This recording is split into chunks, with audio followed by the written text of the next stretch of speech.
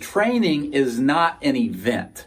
A lot of times we think training and we think, okay, what kind of event am I going to do? What kind of events am I going to do? Training is not an event. Training is a lifestyle. Hello, and welcome to the Ryan Frank Podcast, helping you think, work, and create like never before.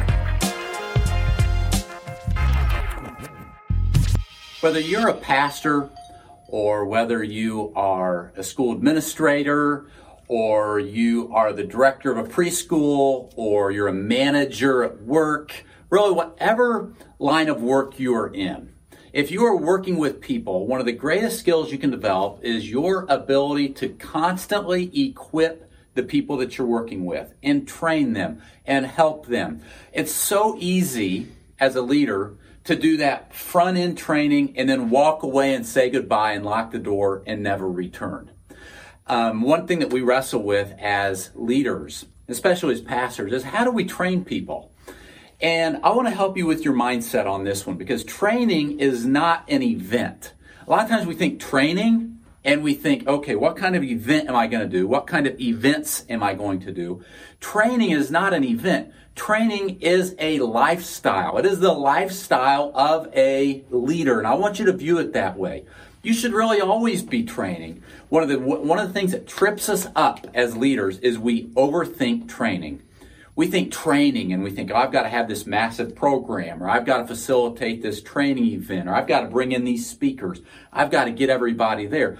If you view training as a lifestyle, what you'll do is you'll find yourself always training. Let me give you an example. Let me give you an example of not overthinking it. If you have a security team, your security team at your church, they may be fine with just a couple huddles every quarter. Maybe once a month you get together for a huddle and you do a training.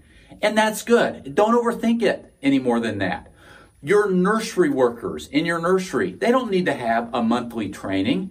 Maybe once or twice a year you do something to just really give them a shot in the arm and help them. Maybe instead of doing an actual live face-to-face event, you do something on YouTube or you do something electronic. You're always trying to do something and you're not overthinking it. When you do that, training becomes a lifestyle. Now, when you begin to train on an ongoing basis, here's the thing, it's going to help you because you're going to be less frustrated. Your people are going to be doing a better job. They're going to be doing what you need them to do, and it's going to help your leaders and your people because everybody needs help. Right? Everybody needs new ideas. Everybody needs a shot in the arm now and then. And one of the secrets I want to share with you and leave with you today is this. Don't view training as something you have to overthink, and don't view training as an event.